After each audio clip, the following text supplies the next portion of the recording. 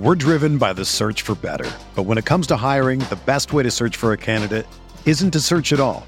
Don't search, match with Indeed. Indeed is your matching and hiring platform with over 350 million global monthly visitors, according to Indeed data, and a matching engine that helps you find quality candidates fast.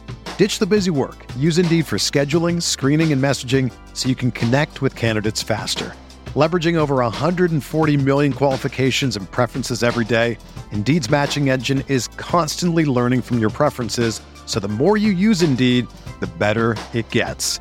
Join more than 3.5 million businesses worldwide that use Indeed to hire great talent fast. And listeners of this show will get a $75 sponsored job credit to get your jobs more visibility at Indeed.com/Blue Wire. Just go to Indeed.com/Blue Wire right now and support our show by saying that you heard about Indeed on this podcast. That's Indeed.com/Blue Wire. Terms and conditions apply. Need to hire? You need Indeed. This podcast episode is brought to you by Coors Light. These days, everything is go, go, go. It's nonstop hustle all the time. Work, friends, family, expect you to be on 24/7. Well, sometimes you just need to reach for a Coors Light because it's made to chill. Coors Light is cold lagered, cold filtered, and cold packaged. It's as crisp and refreshing as the Colorado Rockies. It is literally made to chill. Coors Light is the one I choose when I need to unwind. So when you want to hit reset, reach for the beer that's made to chill. Get Coors Light in the new look delivered straight to your door with Drizzly or Instacart. Celebrate responsibly. Coors Brewing Company, Golden, Colorado. Support for this podcast comes from Wild Turkey Kentucky Straight Bourbon Whiskey. Let's tune in to their one-on-one with Jamal, a real bartender from Old Fourth Ward in Atlanta. I really get into the backstory of whatever I'm pouring, out of respect. There are literally years of experience behind these bottles. Wild Turkey, same recipe since 1942. If you want a true classic, this is what you want to order. Wild Turkey. Wild Turkey Distilling Company, Lawrenceburg, Kentucky. Copyright 2020, Campari American, New York, New York. Never compromise, drink responsibly.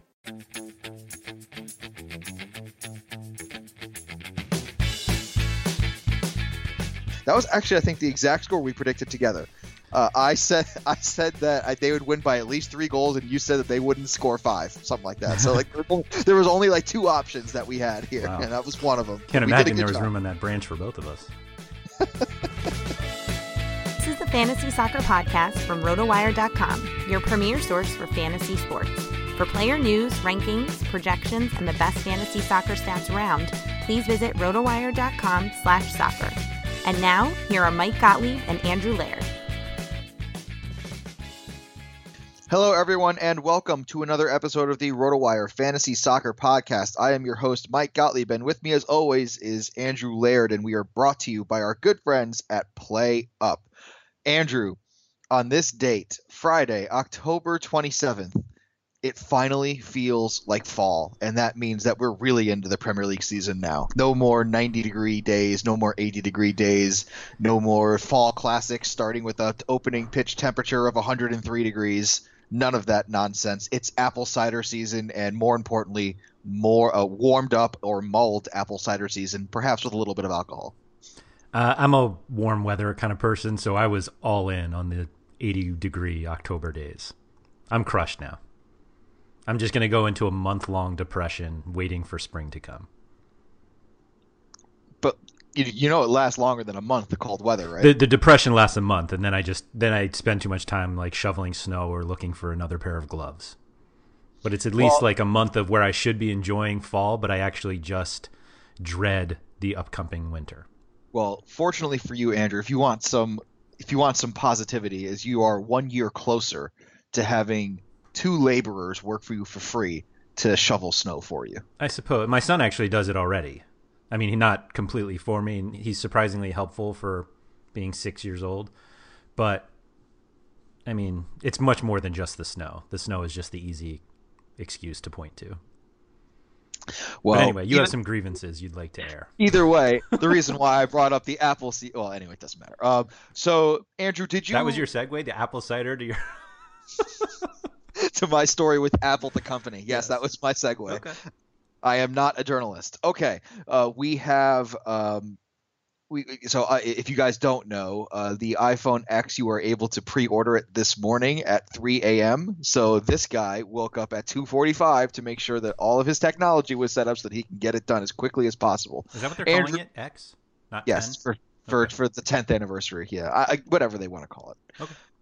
The big one. Anyway, so I started at 2:45 just to make sure everything was set up correctly. Had like a glass of water. Guess what? I mean, when do you think I was able to actually finish my order? 4:00. Nope. Is it done yet? Yes. Oh, okay. 6:30. 7:30. Ooh. What does that mean? It was just processing for that long? No, it was getting processing errors at every turn. For example, you couldn't actually go into the Apple Store. They had this like generic screen like, oh, we can't wait to show you what we have up for you next, because they knew that people were going to be like spamming it. And of course, at 3:00, I started spamming the site. What amount of time do you have to wait for your phone had you ordered it successfully at 3:00 versus 8:00? So here's the reason why I woke up at 3, because I'm usually not the person who does this.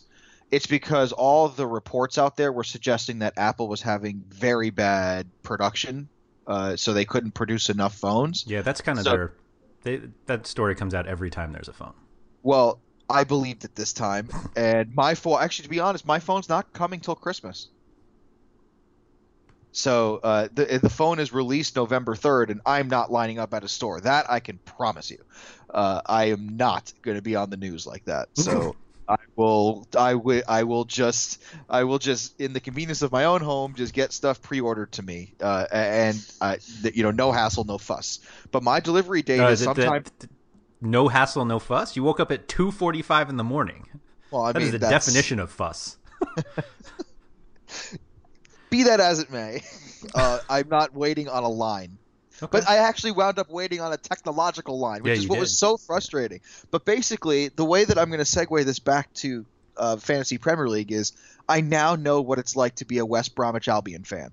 I got the result I wanted, but the way I got there was just so god-awful. Is that something that they are – like, do they actually not like that? I mean, I'm sure they don't like it, but I don't know. Maybe some people just enjoy the grind-out style. But you see, it wasn't like I got I was like number 10,001 and I didn't finish my order fast enough. No, it was the site just not working. There were so many people trying that they failed. Like the site was failing. Like, it couldn't process my request. It couldn't add my item to the cart. Like, it was just I know technology well enough to know that is a site that is failing. Like, it is, and like Verizon, and so part of it is you have to verify your carrier, and Verizon wasn't ready. So there were multiple companies that just were not ready for the influx of traffic that was coming their way this morning. Right. And it was infuriating. I bet. And so I actually went back to sleep at 4:00 thinking I'm not getting this phone. And I woke up again and I tried the order one more time and it worked. And I was like, I could have just slept That's what I was the entire time and I wouldn't have had to deal with any of it. But the consequence is that instead of receiving my phone on the 3rd or later in November, I'm receiving it closer to Christmas. Yeah. That was the consequence. Yeah, I mean, it's a bummer. That's a bummer. I feel bad for you. I mean, let's think about how first world this problem is, right? I'm not getting this really expensive technological wonder for I'm delaying it 6 weeks. Like, let's be honest here. Like, it's not like it's a huge problem in my life, but you don't have to apologize for happening to be living in the first world and having problems in said world. I'm not apologizing for living in that world. What I'm saying is I'm putting it in perspective. Like, these aren't real problems. You know what I'm saying? Okay, that's fine. But I did just want to say that this experience has taught me a lot about what it's like to be a West Bromwich Albion fan. Interesting. I can't think that I was heading down that road, but I had a lot of time for introspection during this process because all I was doing was clicking one button and waiting for it to fail repeatedly. Right. So, introspection occurred, and I was just I was so miserable watching what was happening, but I eventually got the result. And it was a little bit delayed, so I had to wait later in the season for those 40 points. But I did get my 40 points. But you got it. Okay. That is storytelling and segueing into actual soccer talk. And we have a game week to prepare for you. We also did we also prepared some wild cards for FPL, the official game here. So I will be at least going over my strategy. I spent up some money on defenders and forwards and kind of left my midfield to like hot performing, low priced guys. So we'll go into that a little later on in the show here. But we do have game week 10 to get to, starting on Saturday morning at bright and early at 7:30. We have a good one here, but we have some late breaking news coming up this morning that the Harry Kane-less Spurs will travel to Old Trafford to take on Manchester United. Obviously, this changes things in terms of what you thought the outcome of this game could be, but I think it took it to from a very interesting affair to one that will be less so, in that I think that this is probably closer now to a draw than anything else, presuming that Jose Mourinho does play his normal defensive style. Yeah, I fully assumed it. When I was doing rankings this week, I really considered not ranking Lukaku or Kane at all to kind of over accentuate the point that I thought this was going to be a horrible 0-0 draw, and Kane being out certainly doesn't change my opinion that it's going to be this horrible Mourinho. I mean, this is what Mourinho does when he plays big clubs. He does exactly what he complains the smaller clubs do against him, and so I just don't. I don't see a lot coming out of this one. Do you think the news of Kane not leading the line, knowing that in advance, will change his tactics? Maybe. I mean, it obviously has to change the tactics. I mean, they're missing their best player, who is arguably the best goal scorer in the Premier League, and so obviously they don't have to focus so much defensively. But I'm not sure that necessarily means that they think that they can attack them. I mean, Spurs are much more than Harry Kane, and they'll be able to, United aren't used to being pressed as much as they'll probably get pressed against Tottenham, regardless of Kane's status. And so, yes, it changes the defensive plan for Mourinho, but I'm not sure that I don't think that means like, oh, then now we can just go out and blast them. Well, another thing we have to talk about with on the Tottenham side here is the fullback positions, which have been such a goldmine for fantasy production. Last week they went with Kieran Trippier on the right and Serge Aurier on the left. Mm-hmm. Danny Rose is 1 week healthier now, so he's close to returning into full fitness, and you have Ben Davis, who is sick, but he's I think he's back to either close to full fitness or he's on his way back. The best was their midweek Carabao Cup match against West Ham, which they ended up losing, which I think people were putting a little more stock into that in terms of Spurs losing, because they've now lost a possible trophy that they can win. That's probably one of the easier trophies they can win. That trophy does not matter. It's a trophy they could win. Great. And that's now gone. But anyway, in that match, they started Davis, Rose, and Trippier. Davis started as part of a back three, so Rose and Trippier were wing backs. I don't think you're going to see Davis play as part of a back three at all in the Premier League, but I mean, Rose played enough that he played 81 minutes. So whether he starts this weekend or not, I think come next week, that Davis's locked in spot is gone. They have Champions League next week as well against a small club from Spain called Real Madrid. I thought they were called Real Madrid. I never knew. So now we have, I'd stay away from all of them. That's the problem. Well, I wouldn't. I mean, I guess the lack of Harry Kane kind of hurts the fullback value, but Kieran Trippier, I think he's done enough to say, hey, I should be the right wing back for all games in the Premier League. Yeah, of course you think that. Are you saying he hasn't? I'm not sure he's separated himself from Aurier to do that. No, I don't. You're right. I'm biased. I want. I'm just saying. I mean, I really want him to succeed. But basically, because the reason why I bring this up is, and I'll bring it up a little bit later. It really affects how you can play the official FPL game. I think you have to avoid them all. That's. I think you have to go. I will get to that later. But yes, I agree. And this weekly matchup, you're just gonna, in a weekly format or in a season long format, if your Spurs defender starts, I think you start them every week, even this one, because I'm not convinced that Manchester United are really going to try to come out and attack Spurs. Yeah, I mean, we talked about this kind of earlier in the season with, and maybe even a little preseason, just about the idea of handcuffing, which is obviously much more in a Taga-like format. But for NFL, like, I've long been a non-handcuff advocate, but it makes sense in a game like Taga because the rotation in itself is enough. And so if you did that with Davis and Rose, then you at least have that possibility. I mean, you theoretically could have done it with Aurier and Trippier as well, but I think Aurier came in a little later. So, it makes sense if you have both, but obviously that's a spot on your bench that you're not going to use.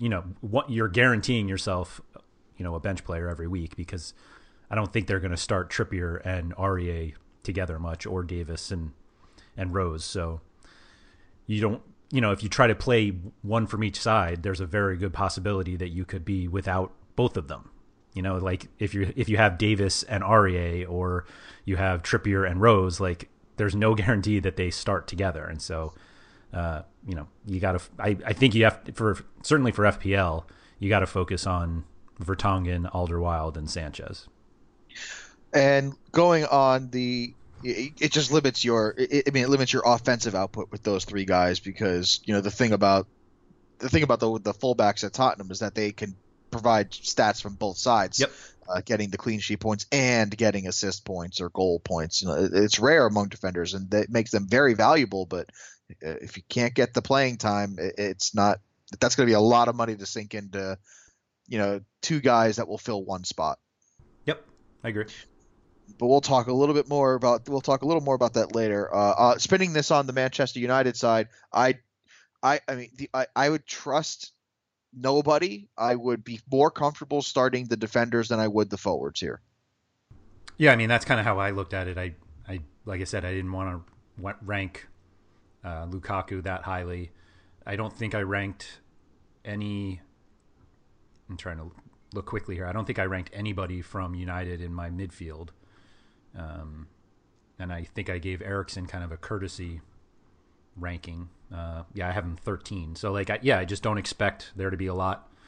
And load up on the defenders. Yep. All right. So I don't think there's a middle ground in this game though. Like, I think I would be shocked if it was like 3-2, but I think it's either going to be 3-2 or literally scoreless. Yeah. Well, and as fun as we made that game sound, that's the best game of the day on Saturday. Because there's the highest teams. Yes, I think it'll be a horrible game to watch. Well, I don't think there's going to be many good games to watch on Saturday, unfortunately, the way that the fixtures kind of pan out. I actually think you don't like goals.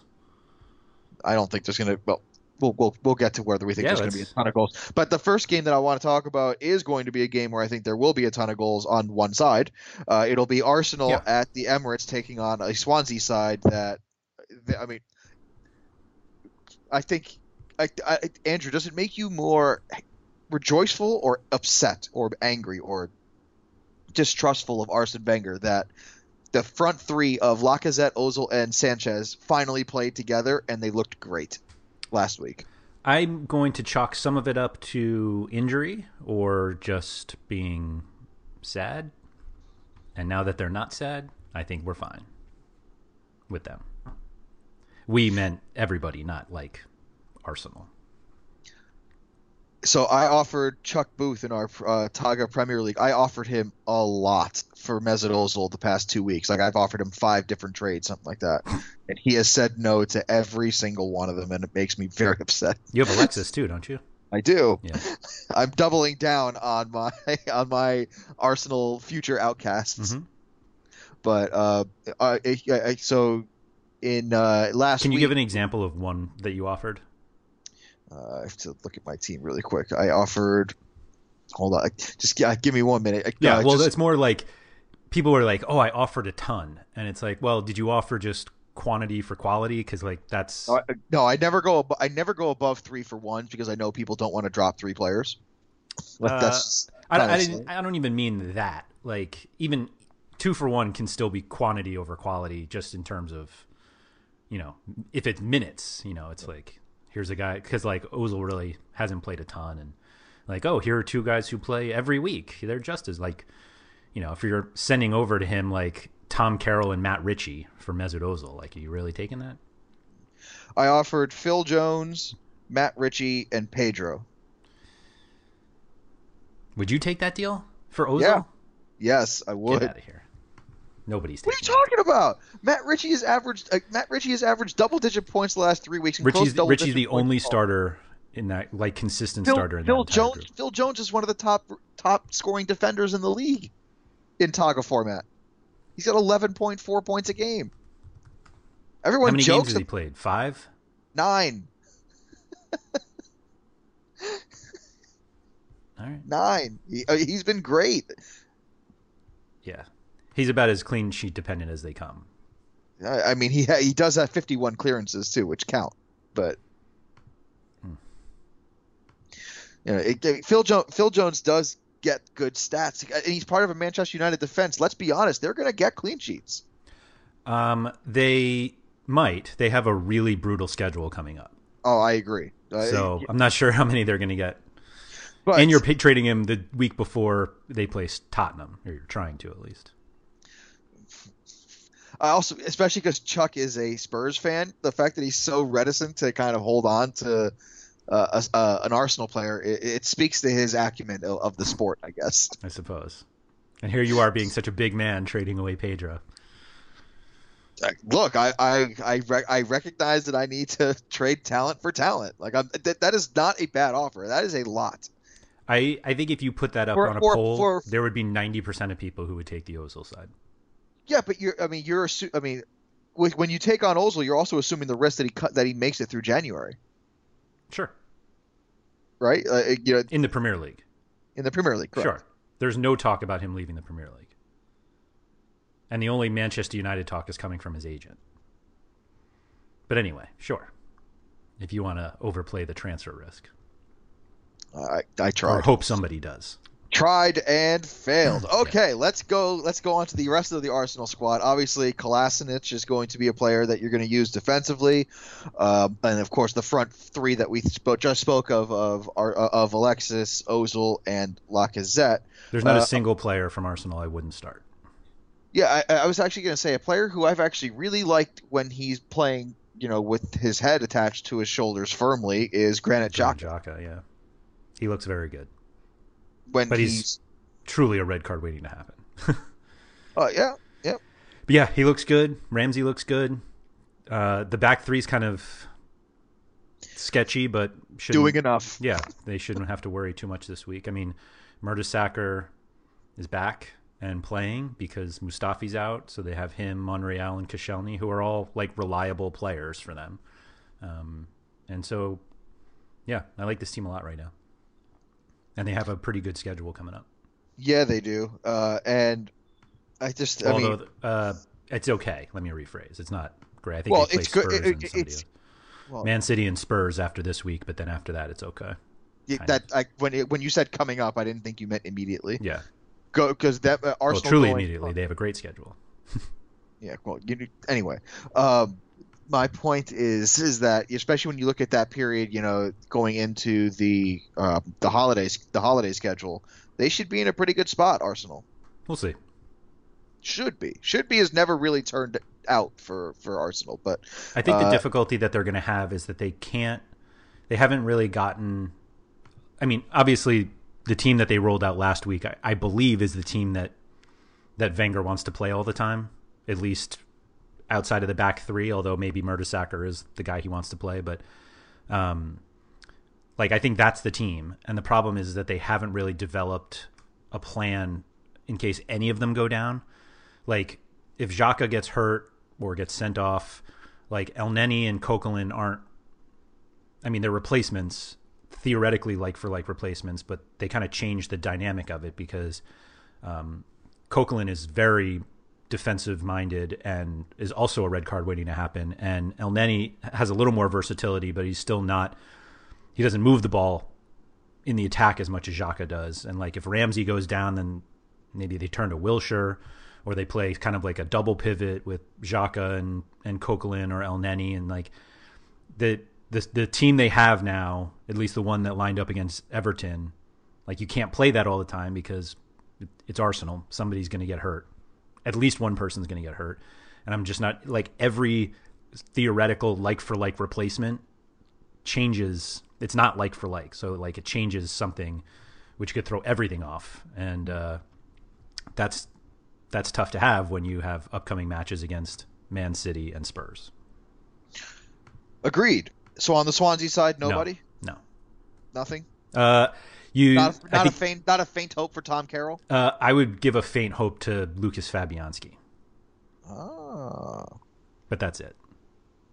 And I still think he get like I wouldn't touch him in a clean sheet dependent format. In formats where you get 100 points for saves, I think he would be a good choice. But that's it. Yeah. I think this game will be more exciting than United Spurs. Yeah. I just can't get up for Swansea. All right. We have a London derby to talk about here, but it's not the London teams you really want to talk about. It's Crystal Palace at home against West Ham. This is one team has a new coach and the other team is possibly firing their current one. So Slaven Bilic and West Ham, who have yet to win on the road this season, travel to Roy Hodgson, Wilfried Zaha, and Crystal Palace. I'm trying to find levels of excitement. Mikel Antonio has a late fitness test I think he has to pass just to play in the game. West Ham have given up, I believe it's the most goals off of set pieces, but Crystal Palace don't have Christian Benteke to really take advantage of that. So it's a race to the bottom here. You don't think this is like going to be an okay game? No. Oh. I think it's going to show a lot of ineptitudes. Maybe you'll get like a scrappy Chicharito goal based off of some error in the box, and he just kind of turns and fires into the top corner. Yeah. Or you'll get like a Chico Coyote like 35-yard stunner, something like that. Like we discussed this a little bit on the DFS podcast with Luis Pacheco this week, and he was kind of making the point that West Ham are a lot better when they play through Carroll. That basically like they really are built to just lob balls into Carroll and have him do stuff, and Chicharito doesn't provide that when he starts up front by himself. And the two of them, it's like they seem to get in the way. But this win that they had over Spurs, obviously we don't want to take Carabao Cup results too seriously, but they played better when they have Cresswell and Lanzini just kind of crossing balls into Carroll. And Crystal Palace, I think, should be able to handle something like that. And I kind of like if Crystal Palace line up with Zaha, Townsend, and Loftus-Cheek in like an attacking three, I think that could be pretty exciting. And I don't think the West Ham defense is all that great, so I think you can get some value out of Crystal Palace this week. And I wouldn't shy away from guys like Lanzini and Antonio or Carroll. Well, Antonio has to play, Cresswell, obviously. Yeah, sure. But I'm not convinced. I mean, Roy Hodgson's going to try to line them up to play on the counterattack probably. And he's at home. He shouldn't have to, but I think he's going to line them up to play on the counterattack. And I think West Ham are bad enough to fall into the traps. I really think this is more like 1-1. And like scrappy 1-1, not like entertaining 1-1, like open-ended play on both sides. No, just like two like kind of like not really repeatable goals. Yeah, I mean that's reasonable. I mean these teams are terrible.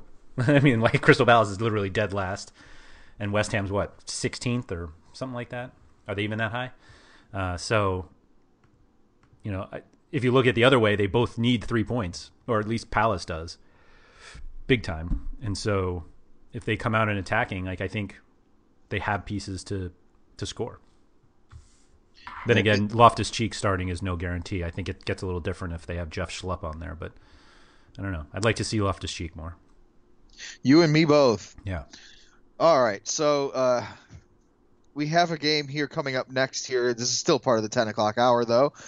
These are two managers who one might argue they love each other, and that is David Wagner at Huddersfield and Jurgen Klopp at Liverpool. This is going to be playing at Anfield here, but David Wagner, who I believe was the best man at Klopp's wedding and was also his assistant coach at Dortmund. So these two guys know each other. They do. I didn't realize or I didn't know about the wedding thing. Yeah, one of them was the best man at the other's wedding. I forgot which. It was part of something Men in Blazers did. Anyway, Liverpool, obviously coming off of not their best performance of the year, we'll put it that way. Last weekend, they kind of got smashed here. But Huddersfield coming off a dream result at Old Trafford last week, got to be flying pretty high. Scoring 2 goals against Manchester United, equaling the total that Manchester United had given up all season. Pretty good. Not terrible. But you got to think that this is going to be like revenge of the Reds, right? Like Liverpool is going to come out like all guns a-blazing here. But a late fitness test for Philippe Coutinho, he may not play. Yeah, it's to the point where I'm not like I would plan on him not playing. Because Jurgen Klopp kind of made a point that he was hopeful he'd be ready for Wednesday.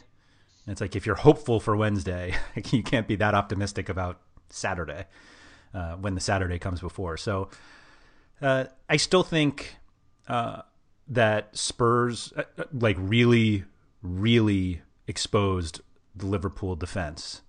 The problem with making these kind of overarching Liverpool are terrible defensively points is that Spurs are significantly better than most teams and can kind of attack the way they can attack Liverpool's defense the way you can attack it. Like they play that way. And so other teams have to adjust to play against Liverpool. And so I think they're going to absolutely blow Huddersfield away. I mean that's the narrative that I think a lot of people are going to draw, but Huddersfield tend to not follow the common narrative. True. Unfortunately, true. I'm just not sure they're good enough to do that. Well, they play similar styles, which is interesting. They both press and they both press all the time. Mm-hmm. So, Liverpool's defense getting pressed doesn't do well. That is true. I think the difficulty is that Liverpool struggled to press last week against Spurs. And Spurs were able to then turn that into goals. And I'm not sure Huddersfield. I mean, it's not that I'm not sure. Huddersfield does not have the same just talent that Spurs do. And so being able to turn a mistake into a quick counter goal, I just don't see that happening as easily. What's kind of crazy to me looking at Liverpool's home away splits. So Liverpool have allowed 16 goals this year, 15 away. That's a ridiculous number of away goals to allow. And United has yet to allow a goal at home, but Liverpool's one is obviously the next lowest. And so some of that is obviously schedule aided, but home against Huddersfield isn't going to change that. Yeah, it's for me, Liverpool have not given up this many goals after 9 games in 50 years. It's been a while since their defense has been this bad. I mean, again, it's horrific, but I mean they're playing Huddersfield. I think we're giving Huddersfield credit for something that another team did. The last time I gave Huddersfield this much credit, they lost to Swansea. I mean, I think it's just kind of a perfect storm of recency bias. Liverpool got blasted. Huddersfield are coming off a good win, and I just don't see it happening again. But I don't think this is going to be the most lopsided game of the weekend, but I do anticipate 3 points going Liverpool's way. I think it could be the most lopsided of the weekend. Could be. I hate the expression of could be. Yeah, I think it's either this one or Arsenal. Yeah, I think it's Arsenal. Okay. Pretty secure, actually, and I don't even think Liverpool come in second. I believe they fully come in second. Okay, well, that is where we will disagree by splitting those hairs.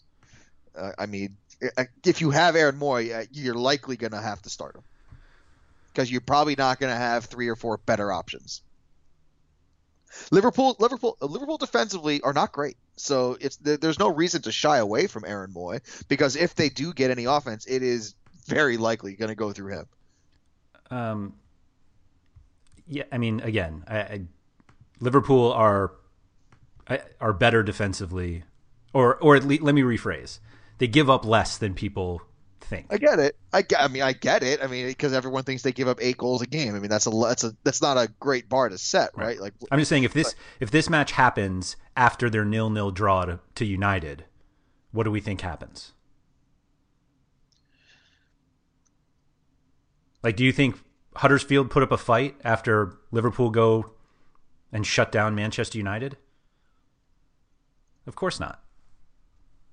That's kind of like reverse recency bias. I'm ignoring the actual recency and putting it further recent. But like they had back-to-back clean sheets before that Spurs demolition. That's all. Fair. I think they're better than we're giving them credit for. Totally fair. How do you think the last time I gave Huddersfield this much credit, they lost to Swansea. How do you think Liverpool lines up? Sturridge? Yeah. He's been the favorite recently, and they put Firmino out wide. Yeah. Ugh. Yep, ruining both. That's correct. Mo Salah. It doesn't ruin Sturridge. Yeah, it does. He can't score anyway. Daniel Sturridge is not. I don't think he's that great. Anyway, I would, not that I thought Sturridge was available, but I looked at Sturridge in every season-long league I'm in to pick him up and to start him. I'd be more excited if they, started like a Ben Woodburn. I mean, I don't even want to. Okay. Noted. Because he's more of the creative force, and they have the goal scorer in the middle already. Like, who? Anyway, Roberto Firmino. Firmino, the guy who has 1 goal this year, or I don't know. He's not a bad goal scorer. Is my point. Well, I mean, he's not bad, sure, but I mean, he's better than Daniel Sturridge in the middle. Again, that's not a high bar. I'm not sure Firmino scores more goals than Sturridge if they play the same number of minutes. I think you are vastly underestimating Roberto Firmino. Okay. I think you're focusing on a stat that Firmino gets credit for everything else he does. I feel like we're no. That is like a 2-year-old argument of yours. I am so sick of that argument. No, because last year he proved that he can score goals too. Do you know how many goals he had last year? 9? 11. Yeah. 11. How many assists did he have to go with it? 7. That's great. Do you know what an assist is? It's not a goal. We're talking about goal scoring, right? Actually, is that what we're talking about? Goal scoring? You want to know why? Do you play in a format where assists get as many points as goals? No, but they count a lot. They still count for a lot of points. Mm-hmm. Mm-hmm. So if you took it points wise in Taga, right? What is it? 10 points for a goal and 7 for an assist. Right, but we were talking about scoring goals, right? But an assist is a direct contributor to a goal. So a goal was scored on that play. So he was involved in 16 goals directly. I think. Sorry. 18. Yeah. 18 goals directly. I thought it was 9. I kept thinking it was my number. Right, but I mean, we were talking about goal scoring. Like if you're using this, like Fabregas had 17 goals and assists. Is he a goal scorer? He was involved in as many goal scoring plays as Roberto Firmino. Yep. Anyway, one less, but yeah. Fine. But to say that Firmino is a better goal scorer than Sturridge is, I think you're nuts. Well, talk to John Wallen. He'll give a more lucid argument than I will. Wallen's the one who always says like, "Oh, most tackles amongst forwards, Roberto Firmino." Like exactly. I'm not saying he's a bad player. I'm just saying he's not a Daniel Sturridge level goal scorer. When they have the same number of minutes. We will disagree and move on. I will graciously disrespect that opinion by moving on. Okay. We will go to Vicarage Road, where Watford will take on a Stoke side traveling in here, where Watford just I mean, they played Chelsea to the point of where I was already resigned to the loss, and then Chelsea out of nowhere scored 3 goals. Yeah. So Watford, I mean, taking the lead, turning the game around against Chelsea, who scored an early goal to make it 1-0 Chelsea. Watford turned it around on either side of halftime, and actually should have been up by more than just the score of 2-1 if Richarlison puts away some pretty easy chances. It would have been Sturridge at least 3. those. Yes, Sturridge is a better goal scorer than Richarlison. Okay. Fine, you win. Even that's still no. That's recency bias. No, I will say that Daniel Sturridge is a better goal scorer at this moment in time than Richarlison, but Richarlison's coming on strong. But they take on a Stoke side here where there's not. I mean, Eric Maxim Choupo-Moting and Xherdan Shaqiri are the only offensive options you really like, right? Yeah. I keep wanting to like Hesse, and he's just not doing it. And then what about Mami Diouf? Well, not feeling it. Goals in 3 straight. I get it, and especially because he was also playing fullback for a while, or wingback for a while. Wingback, yeah. He played center forward last week. Yeah, I know, because I get it. Did you pick him up somewhere? I did. Yeah, that's what I thought. But yeah, that's. I mean, Shaqiri's questionable for this one, and we didn't get an update from Mark Hughes today, so who knows? But I feel like I'm. The reason I like DFS is because I can play Richarlison, because I was late on Richarlison in every season-long league, and it crushes me. He's so good.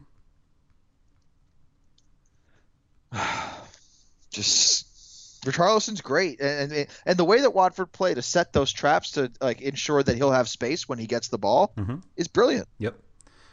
Yeah, he's a lot of fun to watch. We discussed it. Another thing we discussed on the DFS podcast yesterday was that Jose Olibas and Tom Cleverley have been kind of splitting set pieces by side, and Olibas keeps getting more, and it's well, why is he getting more? Oh, that's the side that Richarlison plays on. And so Richarlison, and everybody kind of keeps looking at how many fouls he draws, but that also just gives more opportunities for Olibas on set pieces. So I don't know, the combination of the two of them would be great. Just something I would consider in a season-long format if I was doing a wild card this week. Yeah, then I just... Are you playing anyone from Stoke? I would play Choupo-Moting if I had him. Yeah, and Shaqiri. I mean, if I had him, I'm not a huge fan of Shaqiri's, but okay. Mainly because even when he's out there, I have no guarantee that he's going 60 minutes. Staying there, yeah. So I tend to shy away from him in season-long formats, and I definitely shy away from him in daily formats because, again, I have no guarantee of how many minutes he'll play because his soft tissue injury rate is high, and it doesn't get better as he gets older. Yeah, that doesn't. I mean, if he starts, you can, in a DFS format, you can't worry about that if he starts. But you starting Tom Cleverley this week? Actually, in our Taga Premier League, I started him last week. He scored 11 points. Yeah, boom. A sneaky 11 points. Yeah, no goals, no assists. like not really involved. I went in and I was I saw 11 points and I'm like, what on earth did he do to get 11 points? And I looked at the 95 stats that he had 2 of, and I'm like, how is that? What? I told you. He's in the middle of the midfield. He's involved. This is a format that is built on rewarding guys for being involved. Their scoring is built on trying to mimic positive play on the field. It's not Jordan Cooper kind of always said, everyone complains about crosses on DraftKings, and he's they're not trying to make this a realistic game. It's more they're not trying to mimic an actual Premier League game. They're just making this a game. This is a game you play, and here are some stats, and go after them. And Taga tries to mimic what value on the field. That's why they give stats for aerial duels and getting dispossessed. But Cleverly had no impact on that game. And yet here he is with 11 points. And I'm like, what did he do? How did he possibly earn these 11 points? And this is how he did it. 1 aerial duel, 2 chances created, 1 clearance, 2 interceptions, 1 successful cross, a shot on target, a successful take on, and a tackle won. He had one of basically everything, and that was enough. So you're right. He's the best player in the Premier League. I'm done.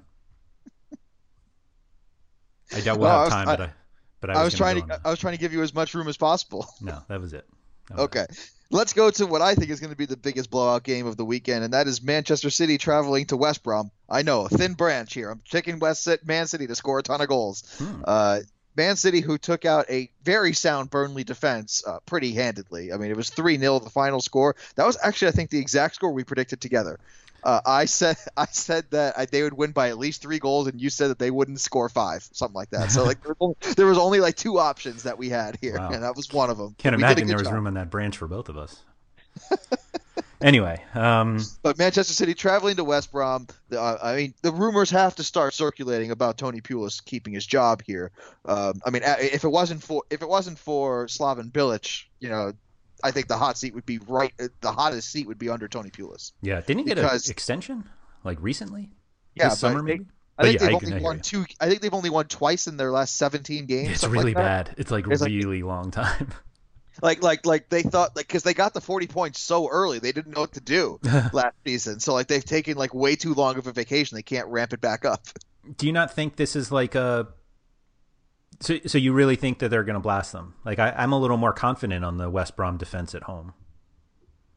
They don't get beaten. I guess they allowed 2 to Watford, but that was kind of a weird game. But I'm just not sure I see them scoring more goals than Arsenal versus Swansea and Liverpool against Huddersfield, meaning Man City. We should note that we have no idea who's going to play. Sergio Aguero went 120 in a Carabao Cup match this week, which is absolutely nuts.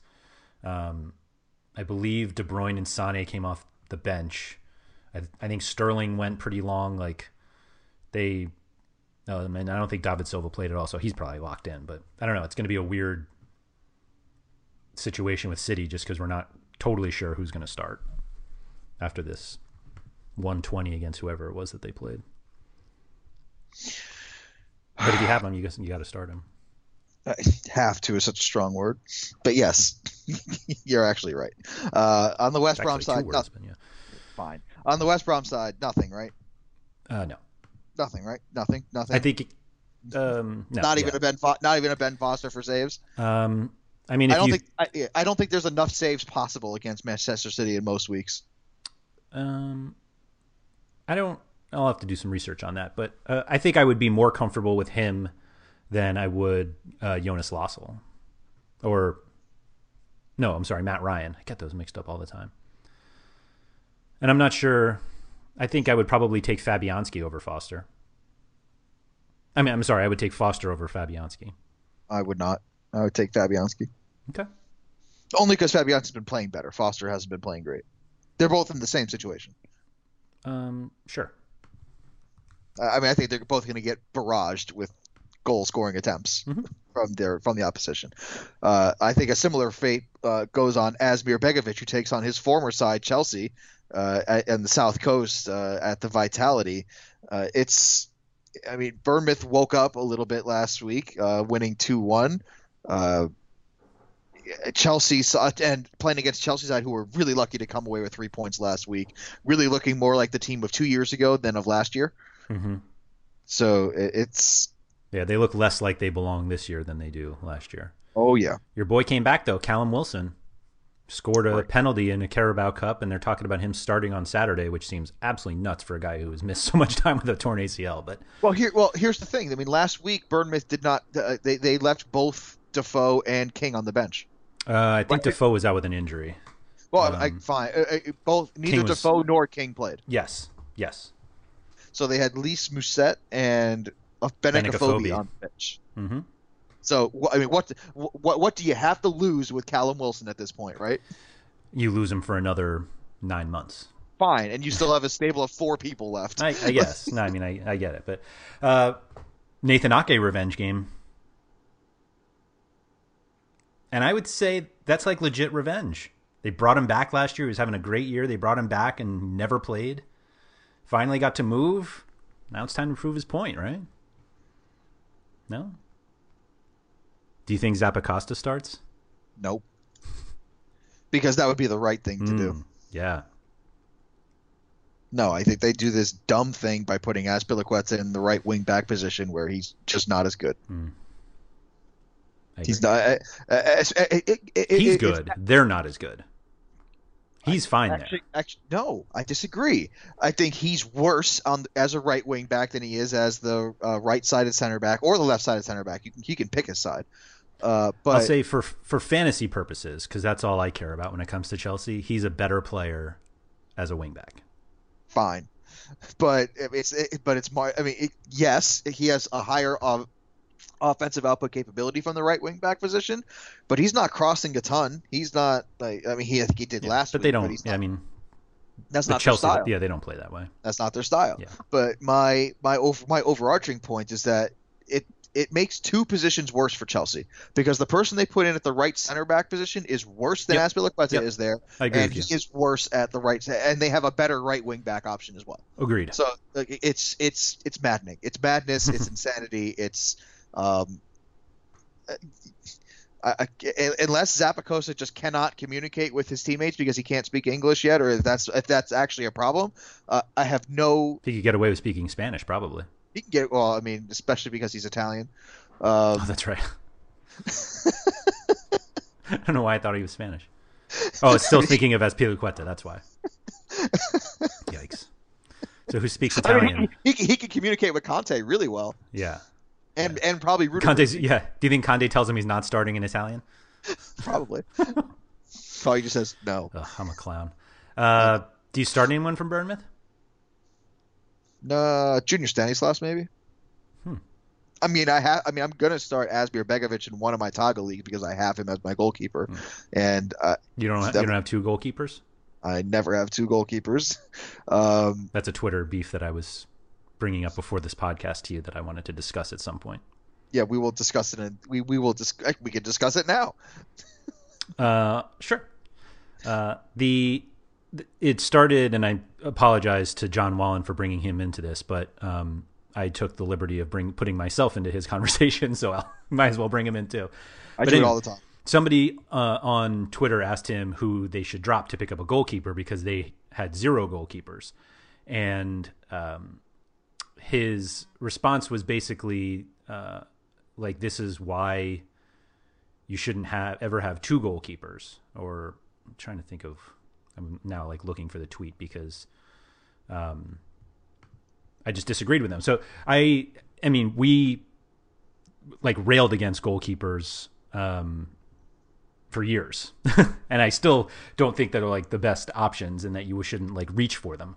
But this season, I started drafting 2 of them, basically the second to last round and the last round, and yeah. So John just wrote basically, don't own 2 goalkeepers. And I made the point that I have 2 in both the Taga Premier League and the RotoWire League, and I'm 12-3. And his argument, which I believe would be your argument, but his initial one was basically for somebody who is active in a league, like a very active waiver wire watcher and somebody who makes a lot of moves, like having 2 goalkeepers kind of makes sense because you know who else you can drop and you're kind of active. And my argument was actually, if you're not particularly active on the waiver wire, which I'm not, like I would say of the 9 game weeks we've had so far, I've probably forgotten to check my Taga team like 4 to 6 times. Like I don't ever think I need to make the moves, but and for waiver wires, like I've probably made like 4 moves all season, 2 of which happened today. I think Charlie Musonda was one 2 weeks ago also. But the argument I had for having 2 goalkeepers is, it gives you your better shot at the clean sheet because John's point was, lines move so much each week, and then difficult to predict clean sheets, and goalkeepers, even in Taga, are fairly clean sheet and save dependent, that you would rather use that spot to have like a fifth or sixth midfielder or a fourth forward or whatever. And my point was kind of like, wouldn't you rather choose between Ederson or Hugo Lloris every week, and one of them probably has a good matchup? Or are you trying to figure out who to start between Chris Brunt and Wilfred Bony? And like, why do you think you're getting more value out of this fifth midfielder than you would a goalkeeper who probably has a good matchup if you take two of them? And as somebody who prefers not to even draft goalkeepers, what is your response to that? Your ability to predict a goalkeeper's performance is magical then, if you feel like you can get the same value every week out of a midfielder as a goalkeeper. It's not that I think I can automatically get it, but like, if you have the like this week, I have in one league, like I drafted Ederson and Cech. And like, you can get both of those guys in the second to last and the last round. Like nobody wanted Ederson this year because they're like, oh, the Man City defense was terrible last year. I wanted Ederson, but I never got the chance. So there you go. So I have Ederson and Cech, or I have Fabianski and Ederson. Like, obviously Ederson is kind of because Man City have been so good, but like you could get David De Gea and Lloris if you went second to last and last. In our drafts, I mean, David De Gea didn't even go in the second to last or last round. He went he went earlier than that. Like, I think you're underestimating where goalies went in drafts.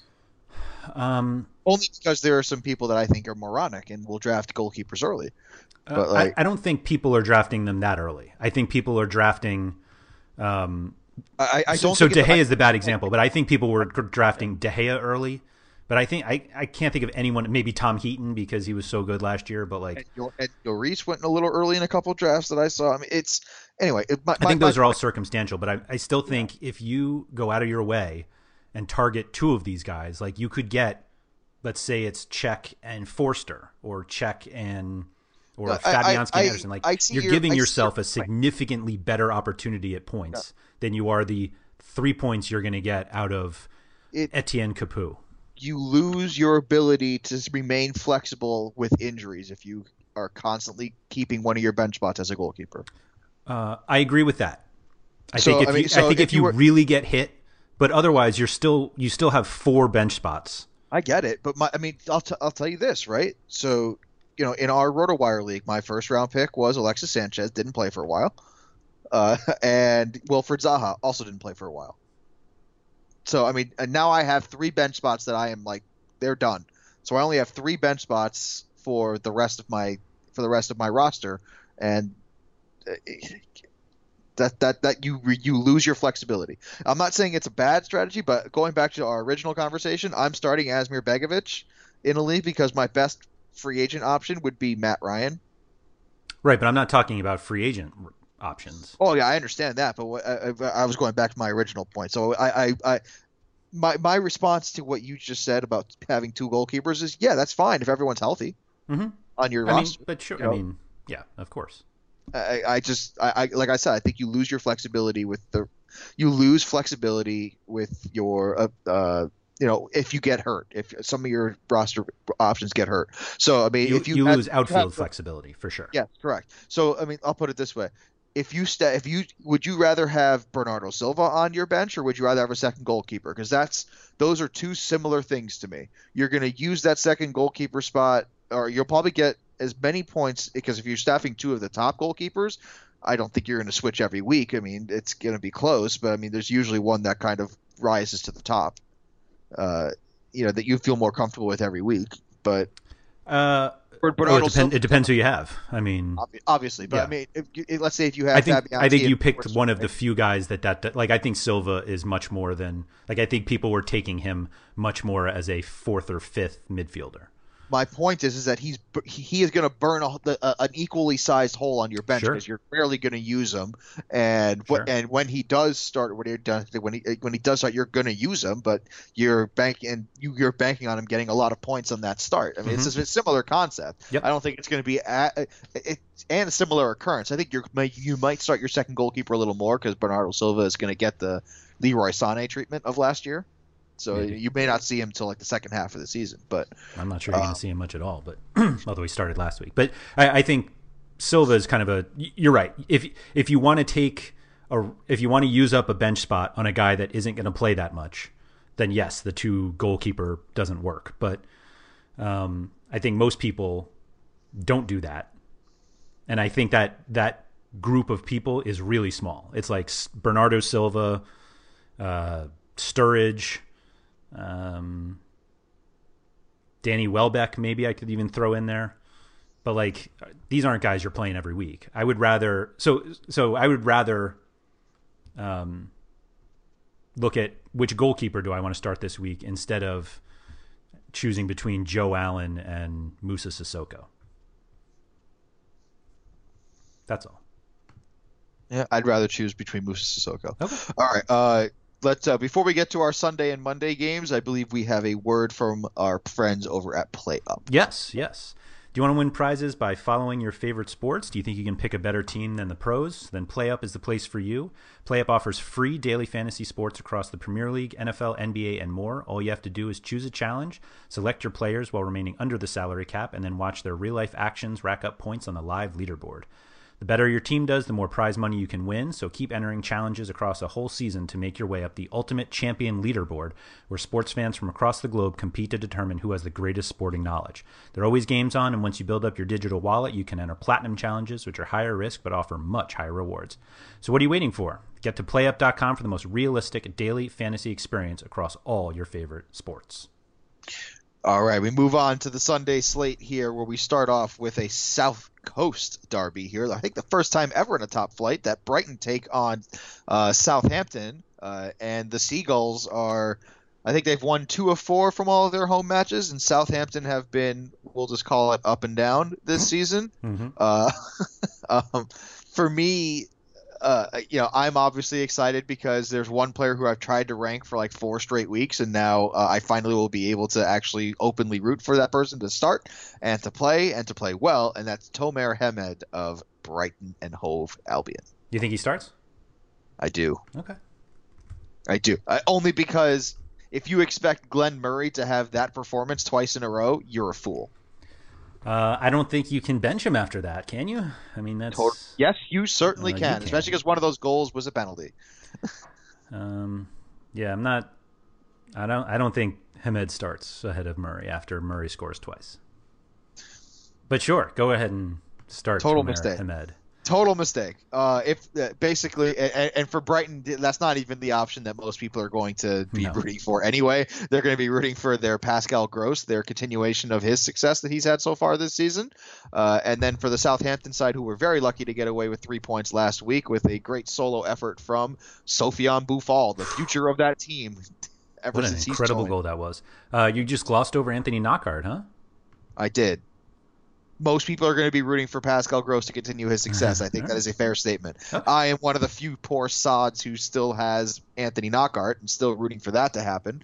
But yeah, the only note I have for Southampton is that Mario Lemina's out, and so I'm not sure who takes his spot, but I think it might be James Ward-Prowse. Great. Just to cause more confusions on set pieces for any kind of value there. But for Southampton, obviously, I mean, your best options here are defensive ones. I mean, you're going to be looking at Fraser Forrester, Virgil van Dijk, who's been great on Taga since his return. And, Cedric's, your Ryan Bertrand's, even Maya Yoshida's been giving you good points recently. So, I mean, they're obviously better defensively than they are offensively. I think that's not a really strong statement, but I think it warrants itself here that this is probably going to be closer to the 0-0 affair that it looks like on paper. I have no thought that this is going to be a great high-scoring match. I'd like to see Charlie Austin play more, but he's not, so we can just move on. All right, and we shall to the KP. We will go to Leicester, who take on Everton. Yes, they do take on Everton. Everton are looking like the worst team in the world, and these are the two teams that have sacked their managers. Yeah. Let's just put it this way: 2 of 3. 2 of 3. Well, fine. You always shortchanging Frank de Boer, man. Guy gets fired in 3 games, and you can't even remember. Did he make it 3? Is that all it was? We hardly knew him. Yeah, I can't remember how many it was. It doesn't matter. So Earl Watson got fired from the Suns after 3 games. Anyway, and Eric Bledsoe's going to get traded because he complained that he didn't like it there. Yeah, that's all you need to do to get traded from that terrible team. Anyway, Leicester. What do you think Claude Puel does for Leicester? Like, why hire Claude Puel? To play defense. Ugh. I mean, Harry Maguire I like in this game. I like him a lot. Yeah, I mean, I'd like to see Everton do like. Who builds this team? Like, who fixes this group? I'm very confused about Everton. Carlo Ancelotti. Well, just kidding. Who was it that he's waiting for the Chelsea job next season? I can't remember whose name popped up for this job and that I thought was so crazy. Oh, Tuchel. Yeah. And I mean, I just don't know. I don't know enough about every Thomas manager Tuchel in the would world never to know. manage this team because they have no pace. Thomas Tuchel is a very energetic coach and plays an energetic style. This team lacks pace and will not be able to muster up that kind of energy. Yeah, I don't have enough manager knowledge to know who could make this group work. Sam Allardyce. Oh. That's the kind of manager you're probably going to. But they don't know. They need a guy in the box to head things in. They don't have that. That's not a Big Sam. This isn't a Big Sam team. They are with a center forward, but if they had a center forward, then Koeman would still be a lot of people's team. Yeah, exactly. This game, I mean, I have Vardy on my FPL team, and I'll keep him in because they're playing Everton, but he's really the only one that interests me from Leicester. Claudio Ranieri would be, and I guess Maguire at Everton. Maybe. I don't know. Hit the ball like long. I said, I don't know. Calvert-Lewin run under it. I think he's done that before. That sounds fun. With some success. Yeah. Anyway, in this game, I like Harry Maguire a lot. Riyad Mahrez is really starting to heat up again. I guess. You have to say it. He's doing things again. And on the Everton side, it's still just except for Jordan Pickford, everyone's kind of really been disappointing. Yeah. It's gross. I want no part of anybody.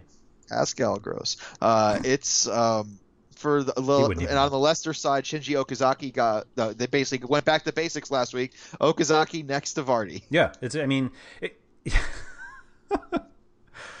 I'd like to see something else out of this team.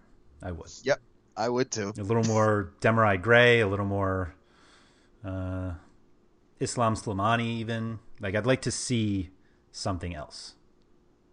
But until then, I'm not playing anybody. I don't think I own anybody. Oh, I will play Harry Maguire. Sure. I like Harry Maguire in this game. Yeah. All right. We will move on to Monday, which this is going to be an interesting match for two teams that are, most people don't think of them top of mind here. But Newcastle travel to Burnley to take on Burnley, the Northern England at Turf Moor here. And for Newcastle, an interesting thing here is they're playing really well as their manager puts the team up for sale. You mean the owner? That's what I meant. It's like, I didn't know Rafa could do that.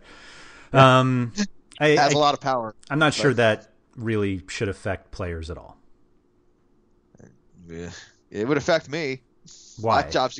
My job security would change with a new owner in my business for sure. I mean, they're still none of the guys on Newcastle are going to be struggling to find a job if this team changes ownership. I don't know. The fact that it can only happen twice a year anyways certainly makes me feel better. I just think it's an interesting storyline more than actually affecting FPL, that this team is playing at its best, with the rumblings that Mike Ashley is going to leave the club and sell the club. Okay. If you want to make something out of that, that's fine. I am going to make something out of it. That's what I do.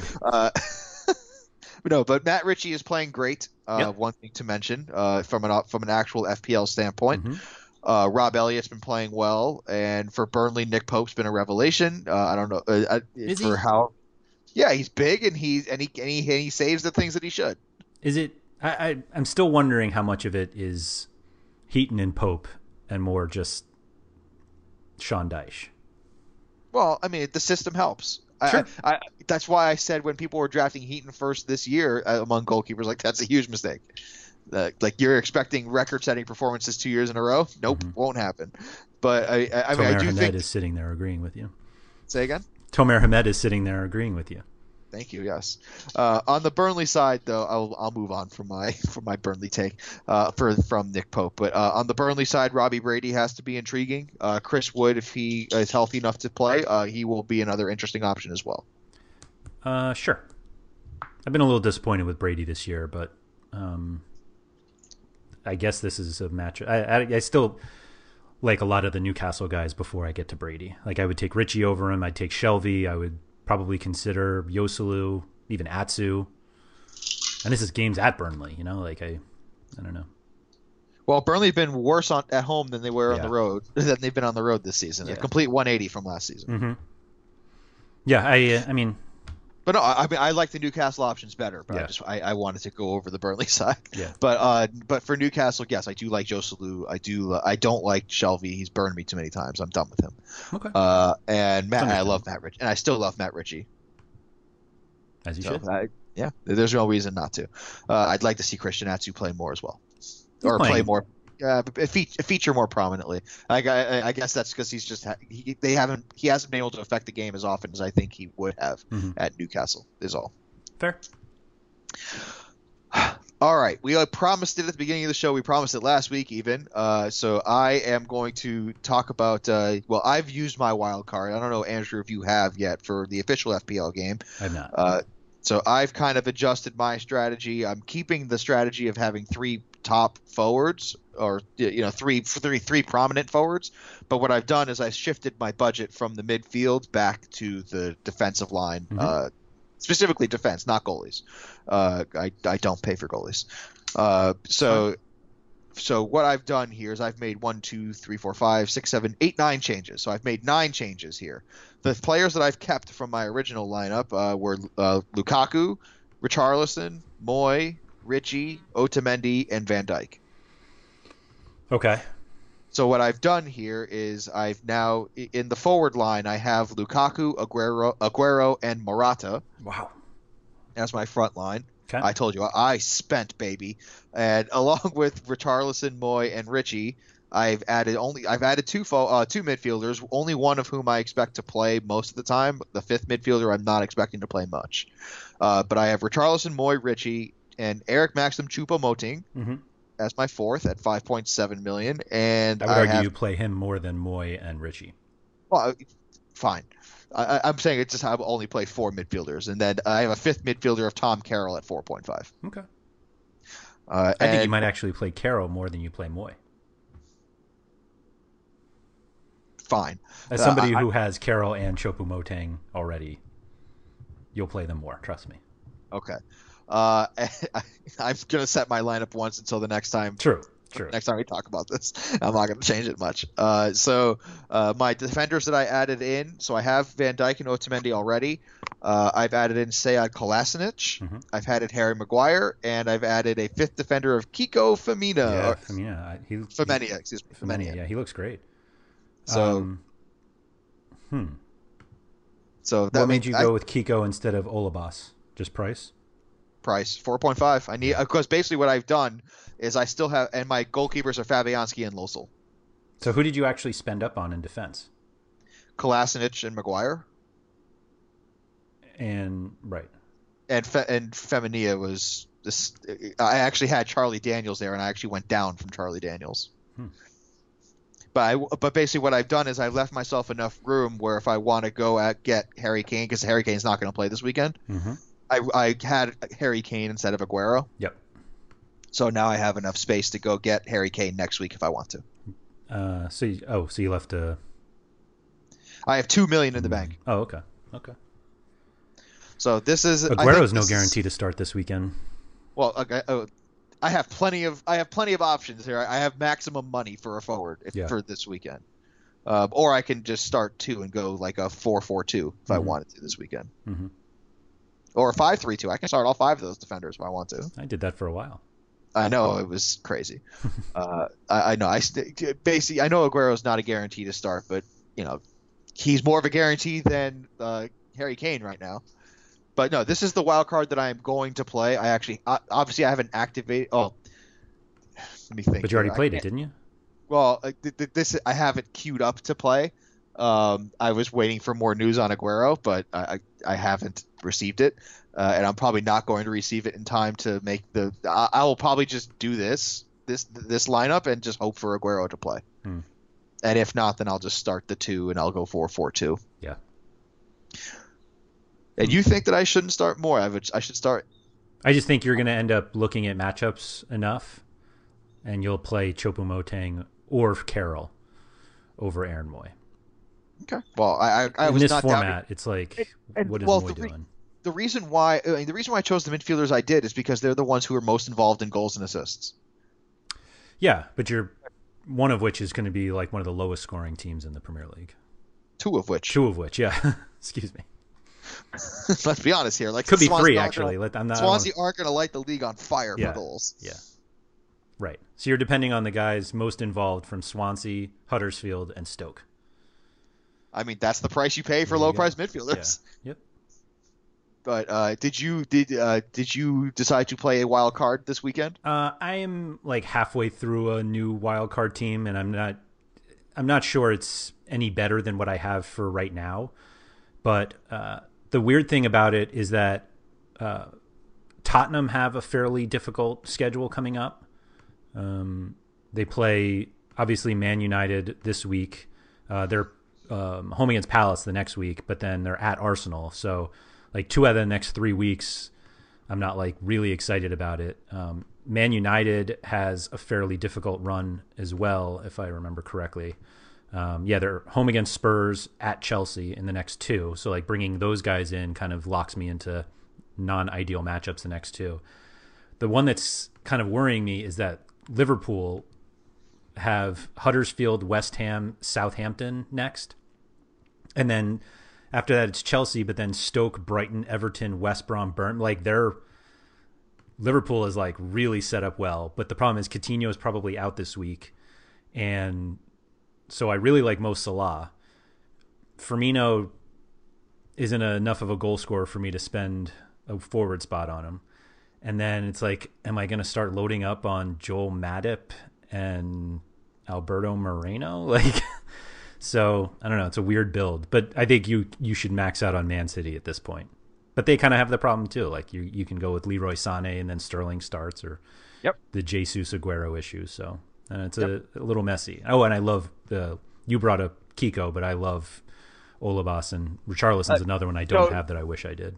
So Olivas, another reason why I don't like Olivas is because of how many yellow cards he gets. Yeah. So I mean, he's going to miss 3 games every season just because he'll reach the 10 yellow card threshold every season.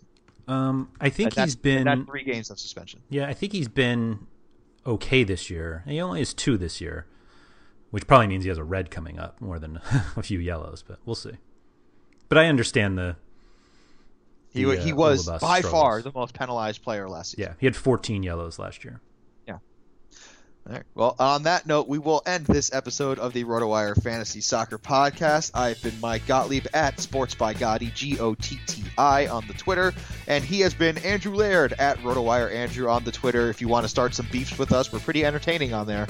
So by all means, go ahead and start conversating with us on the Twitter. We will catch you again next week when we talk about game week number 11. Thank you for joining us, and we'll catch you then. Thank you, Play Up. Thank you, Play Up. Thank you for listening to the RotoWire Fantasy Soccer Podcast. For more great content, visit rotowire.com/soccer.